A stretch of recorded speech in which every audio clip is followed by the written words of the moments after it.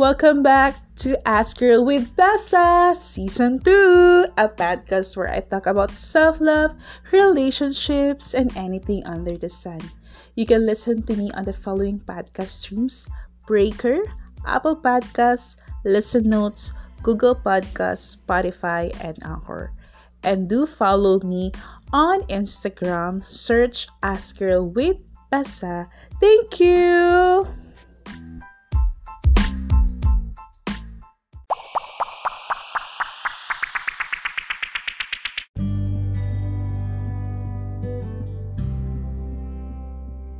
Hi guys! Welcome back to Ask Girl with Bessa. And before I start with our topic for tonight, gusto ko lang mag-apologize.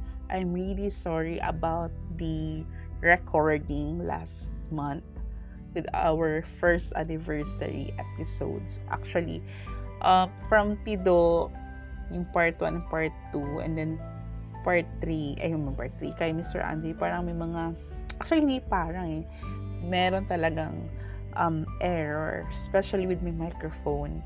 Meron talaga siyang static na naririnig. Actually, I don't know, kasi may times talaga na wala naman siya.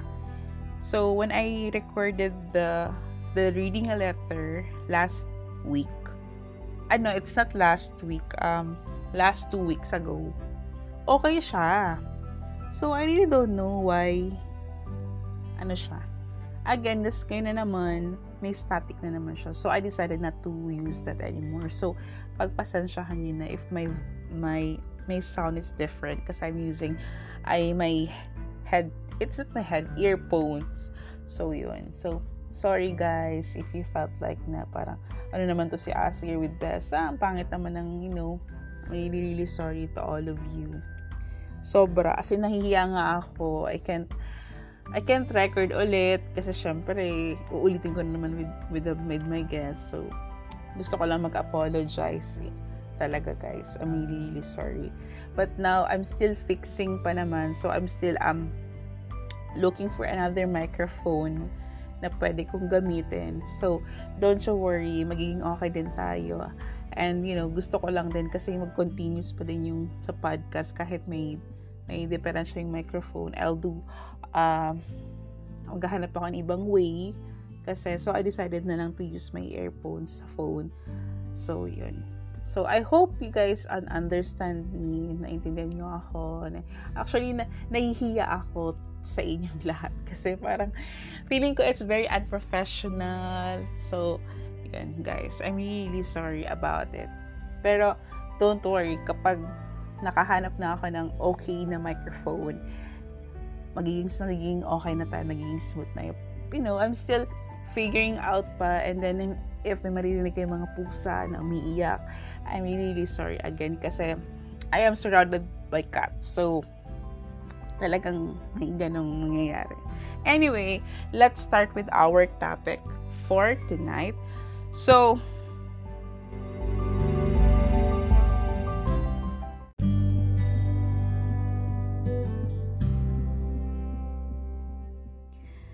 our topic for tonight is 7 things to do when you feel unappreciated. So, I nakuha ko to sa verywellmind.com. It says here that it's really tough to feel when you are taken for granted.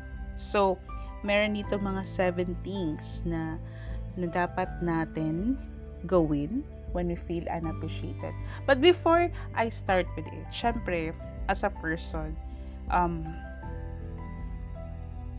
we felt na parang, di ba, yung feeling natin parang, bakit hindi ako na-appreciate? Bakit kailangan kong laging ipakita, or bakit kailangan ko gumawa lagi ng way para magpapansin, mga ganun-ganun, di ba? Pero always remember na just because someone doesn't say thank you to you or even appreciate you, feeling mo nun, hindi ka nila na-appreciate. remember na may mga tao na through gestures, through you know, telling you na na-appreciate ka nila, parang big deal na yun. Pero always remember talaga na always considered na may mga tao na ma-appreciate ka palagi. Hindi man nila masabi, pero mararamdaman naman nila yun. So, by showing their appreciation is in a different way. So, you might discover that they are likely more grateful for you, then, mafe-feel mo na parang, ay, pinapahalagan ako nitong tao na to eh. So, yun. So, let's start with our 7 things to do when you feel unappreciated. So, number 1 is say no more often. So, eto naman, say no more often. Sometimes, the more you do for people without complaining is the more that they expect you to do. And they might forget to appreciate you all you do for them. So, ako naman, parang this time, kasi ako talaga when it comes to like maaasahan ako sa lahat ng bagay. So, sometimes I also felt na parang hindi din ako na-appreciate. Pero, may mga bagay din kasi tayo na dapat natin magsabi ng no or sabihin natin na no. So, sometimes we have to say no. This can remind people not to take it for granted that you'll always be willing and available to pitch in. So, saying no sometimes can also be a good for you if you become a bit of a people pleaser. Declining a social invite or request for a favor might be tough if you're used to always saying yes. This is true. But doing so reminds you that you don't have to do anything if you don't want to do. So, eto yung mga bagay na like, pag may mga tasks, especially in-house, household chores. Mostly, kaya nga may household chores kasi tinotoka-toka tayo ng parents or sa family. Parang, you have already initiative to do. Sometimes, may mga siblings tayo na parang, ikaw nang gagawa niya, ganyan-ganyan. So, umasa na sila. So, always remember na we have to limit ourselves. We need to say no because parang feeling natin parang umaasa na eh. So, kailangan natin mag-no. Yun. Ako, I'm guilty with it also. And then number 2, show some kindness. So, when you say show some kindness, showing kindness can boost your own happiness. So, consider whether helping others make you feel good about yourself even if others don't seem to appreciate you as much as you like. You might have a chance to learn new skills or sharpen existing ones. Like patience, you also might get a chance to exercise or time to be in a car by yourself. So, show some kindness is also like, ako kasi, when it comes to showing some kindness, I always do that. Nakakasad lang kasi yung pagiging kind mo will lead you na awayin ka ng ibang tao or hindi ka awayin, ibuli ka kasi you're so kind. So sometimes, hindi naman sa sobrang bait mo kasi para sa akin kasi pag nasusobrahan na, it means parang ang dami mo nang binigay. So kailangan talaga nasa limit pa rin tayo, 'di ba? And also, take a look all the things that you gain from doing things for others, and you might be surprised to see that there are many things to feel grateful for. For example lang to. May nakita kang bata or a beggar asking a money. Instead of bigyan mo siya ng money, bumili ka ng food. For example, pumunta ka ng bakery, and then tanong mo siya, pagkain na ibigay ko sa'yo, bumili ka na lang kung anong gusto mong tinapay. And then, anong drinks mo? Water. Hindi pwede, syempre. We don't tolerate kids to drink soft drinks or soda. So, we prefer to buy na lang a water or a juice. Pero mostly ako kasi, Mayroon isang point sa buhay ko na mayroon akong nakitang beggar na bata. Naghihingi siya sa akin ng pera, pangkain daw. Sabi ko, hindi na bibigay sa'yo ng money. I'll give you na lang food. So, parang nabili ako ng siopaw, 2 siopaw, tapos isang tubig. Parang for me, okay na. Ito sabi niya sa akin, okay na po yun. At least makakakain na ako. Diba? Showing some kindness is, hindi naman, isa pa yan, hindi ibig sabihin na nagbibigay ka ng kindness, sincere ka. So, mostly, may mga tao na hindi naman talaga sincere. Like, they just wanna help people. Or, wala, naisip niya lang na, ay, nga, bigyan ko naman to, or ano. But for me, you have to show kindness, sincere ka dapat. Yun. Next is appreciate others. So, appreciate others. Focusing too much on the lack of appreciation you gain can cause you to forget to show appreciation for others. By saying thank you to those around you can inspire others to appreciate you too, especially when you are riding in a public transportation. When you ride on a taxi, jeep, tricycle, you always say thank you. Ako talaga ganun ako. Like, kapag inahatid ako or sumasakay ako ng mga public, I always say thank you. Kasi parang for me, diba, pagod na pagod sila maghanap buhay.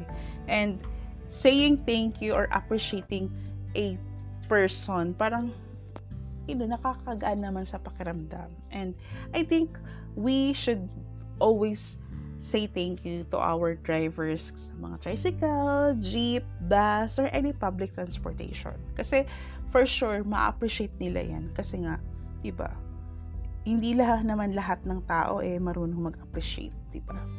Yeah, anyway. So, even your friends, your family, for example, kapag yung mga household chores mo hindi mo nagawa, instead of, diba, pwede ka mag-makeup, like, when you say makeup, parang, if hindi ka nakapaghugas ng gabi, na dapat ikaw maghugas, so, pag off mo na lang, or pag you're free, ikaw na maghuhugas, diba? Yung mga ganun, mga simple things lang. Or even your friends. For example, na-cancel yung meet up nyo ng friends mo or ng hangout nyo. O, magdala ka na lang ng something para makapagbawi naman, diba? And always remember that whatever you choose to show appreciation, make sure it is heartfelt and genuine. Okay, next is reframe negative thoughts. When you say reframe negative thoughts, be on the lookout of exaggeratedly negative thoughts. So, thinking like no one ever does anything nice for me, or everyone expect me to do everything around here, or will always make you feel worse. Kasi, isa pa yan, hindi ko naman kasi masisisi yung mga tao na when they do something and hindi nila na-appreciate, ma-hurt talaga sila. Kahit sino naman talaga. Pero may mga time din kasi na parang, siguro, it really depends on the situation or kung ano nangyari. So, again, remind yourself of times when other people have shown appreciation for you. Even if you have to think back a while. And remind yourself of times that when you have been able to put limits on what you do. Responding to your unhelpful thoughts will more realistic ones can help you feel a little more appreciated. You also might feel na parang my family appreciates all I do for them even if they don't say it. Mga ganon. So, for me, kasi talaga, kapag nafe-feel mo na parang nafe-feel ka na negative thoughts na parang okay, nag-thank you siya sa akin kasi ganito ginawa ko. Parang, minsan kasi, tayo as a person, nakakalimutan natin na kapag may ginawa tayo sa ibang tao, hindi dapat tayo maghingi ng other or i-reciprocate nila yun. Para kasi sa akin, hindi dapat ganun. Kapag may binigay ka, okay. Pero, kung siguro mga gamit, okay lang yun. Pero, siguro yung gumawa ka ng mabuti and you expect na dapat gawin din nila yun. Parang yun ang magandang gawin. Yung For example, nakita mo na may tinulungan ka na bata or na matanda sa pagtawid lang. Tapos, nakita mo yung bata, may nakita din naman na bata or may nakikita ng ibang tao na yung ginawa mo, gagawin din nila yun. So, may mga ganun. So, it really depends lang kung paano mo siya i-calculate sa isipan mo. Okay, next, speak up. Sometimes it's helpful to share how you're feeling. You might talk to your partner, your boss, or your kids about what's going on by saying something like, sometimes I feel like my work goes unnoticed, like I really enjoy it when my work is appreciated. Okay, speak up. Speak up pag alam mo na parang you need to speak. Siyempre, iisipin mo muna, ilalagay mo muna sa isipan mo kung ito bang sabihin ko makaka-address ng nafe-feel ko.